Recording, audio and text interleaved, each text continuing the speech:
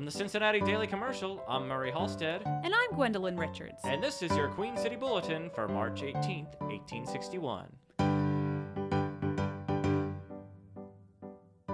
Yesterday was a high day among our Hibernian population. As the festival of their patron saint, they celebrated it with the usual abundance of banners, music, and the et ceteras of a happy time. The procession formed according to the published order and marched through the prescribed route, making a display alike creditable to the societies participating and the day celebrated. They attended religious services at the cathedral, where the choir of the Catholic Institute performed the music Haydn's Second Mass, accompanied by their own orchestra. In the absence of health statistics, there is no better test of the sanitary condition of the city than that afforded by the monthly reports of the Superintendent of Schools for Cincinnati. By his report last night, it appears that the average absence in all the schools is only 5 9/10%. This is less than any previous month since the records have been kept. At this season of the year, there is usually much sickness among children. These facts argue an unusual degree of health in the city. Across the river, however, an extra meeting of the Covington Board of Health was held yesterday for the purpose of taking more active steps to prevent the spread of smallpox in the city.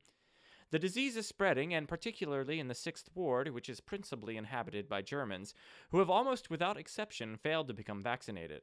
An ordinance will be introduced to the Covington City Council, making it incumbent upon persons to have vaccination performed within 20 days and to prevent those who have had the disease coming into any place of public resort for 20 days after their recovery. The existing law demands every person knowing for the existence of the disease in any family to report the same to any of the city officers, and a heavy penalty attends any attempt to conceal such knowledge. It is to be hoped, then, that the citizens will act in conjunction with the Board of Health to prevent the spread of this most loathsome disease, which has now assumed a serious aspect here. Earlier this week, we received a dispatch from Little Rock which states that the minority of the Arkansas Convention are determined to have part of the state out of the Union without delay. The majority of the convention are for remaining in the Union, and the seceders, baffled and beaten, would tear the state in pieces. It is held by the seceders that they have a majority in western Tennessee and eastern and southern Arkansas. They propose, therefore, to organize a new state out of the fragments of Tennessee and Arkansas, drag it out of the Union, and make Memphis the capital. Thus the right of secession runs its course. It would not only dissever the Union, but the states themselves, and bring about sectional and civil war. Secession is anarchy. The detective police of Washington, D.C., whose vigilance has not ceased since the inauguration, became aware of the presence of a skillful burglar in that city and watched his movements carefully. He stationed himself very near the White House and secreted a complete set of burglar's tools, including false keys for opening doors, and evidently contemplated some burglarious action on the executive mansion. Those detectives are certainly astute fellows. They are probably extra vigilant, expecting to attract the attention of old Abe, and get an office for detecting conspiracies. Is Superintendent Kennedy, who wanted to do Mr. Lincoln's service, to be found anywhere? John M. Overman, an Indian doctor, was found in a state of stupor in an auction store on Main Street last Friday night. He was taken to the Hammond Street station house and the proper remedies administered. In his pocket was found enough opium to kill a score of men. John Sayers was found about 1 o'clock yesterday morning by officers Bleeks and Hadley upon the sidewalk on Front Street near Vine. He had been stabbed 5 times and was unable to give any account of the manner in which he received the wounds. It was reported last evening that there was a probability of his dying. In amusements, tonight is the first appearance of the world-renowned prima donna Madame Teresa Fabry, whose appearance in the Academy of Music in New York created so great a sensation.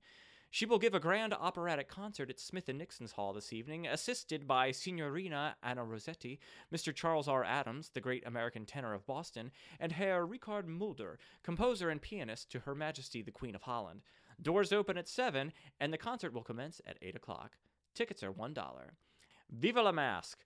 On tomorrow evening, our German citizens will close their masquerade season with one of these vastly entertaining balls at Geyer's Assembly Rooms. Grotesque costumes, ridiculous blunders, and provoking contretemps, united with fine good humor and an earnest desire for pleasure, make these entertainments a feature in the world of amusements not to be lightly esteemed. Today's show is brought to you by Hofstadter's Stomach Bitters. The general effect of this delightful tonic in all complaints incident to females has given it a widespread celebrity among the sex. lady invalids have been doctored and drugged overmuch. They have been victimized in health and purse by a legion of nostrum-mongers, but it may be said with confidence that in this remarkable invigorant they have found exactly the stimulant adapted to their delicate organization and peculiar functional disturbances.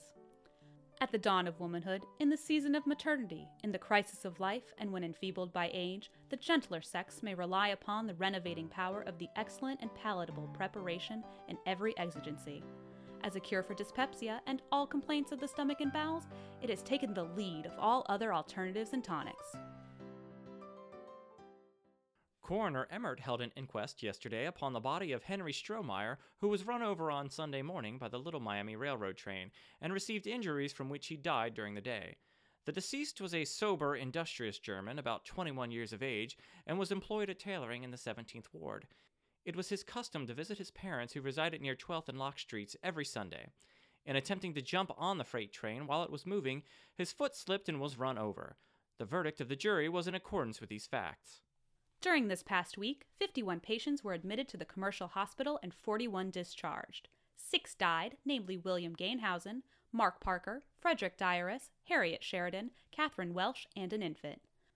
There were 202 patients remaining Saturday night, 22 of whom were in the smallpox ward.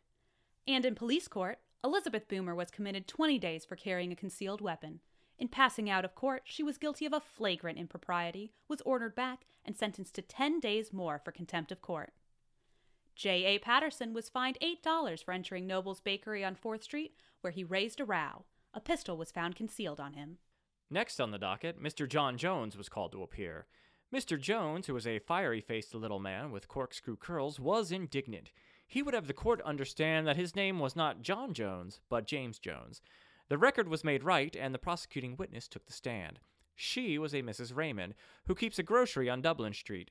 Mrs. Raymond is embonpoint, fat and 40, a woman to tame a shrew or a husband. She does not get along harmoniously with the Jones family. In fact, the other night, Mrs. Jones, who was a slender woman, contrasted with Mrs. Raymond, riz her dander and run out a very red tongue at her domineering friend. This was too much for the amiability of Mrs. Raymond. She seized the impertinent Mrs. Jones and proceeded to drub her. Mr. Jones, who was sitting at a supper table, heard the noise of the melee, and his fiery face glowed with indignation. He rushed to the rescue and was met by a rock hurled by the gentle hand of the sweet Mrs. Raymond. He picked it up and directed it at the head of that lady. It missed her, but took effect on her window, shivering the glass in a lively manner. Exeunt Mr. Jones and wife, while Mrs. Raymond, smothering her indignation, proceeded to sue out a warrant for Mr. Jones's arrest. The court, while it could not excuse Jones's conduct, considered that he had some reason for his conduct, and assessed him the mild sum of $5. A number of other interesting cases were continued, and the remainder of the session was given to the unfortunates who are vagabonds on the face of the earth. The managers of the soup rooms, Messrs. Greenwood, Sargent, and Dexter, return their thanks for the donations made by many liberal citizens to the charity. They will close their operations for the season on Friday.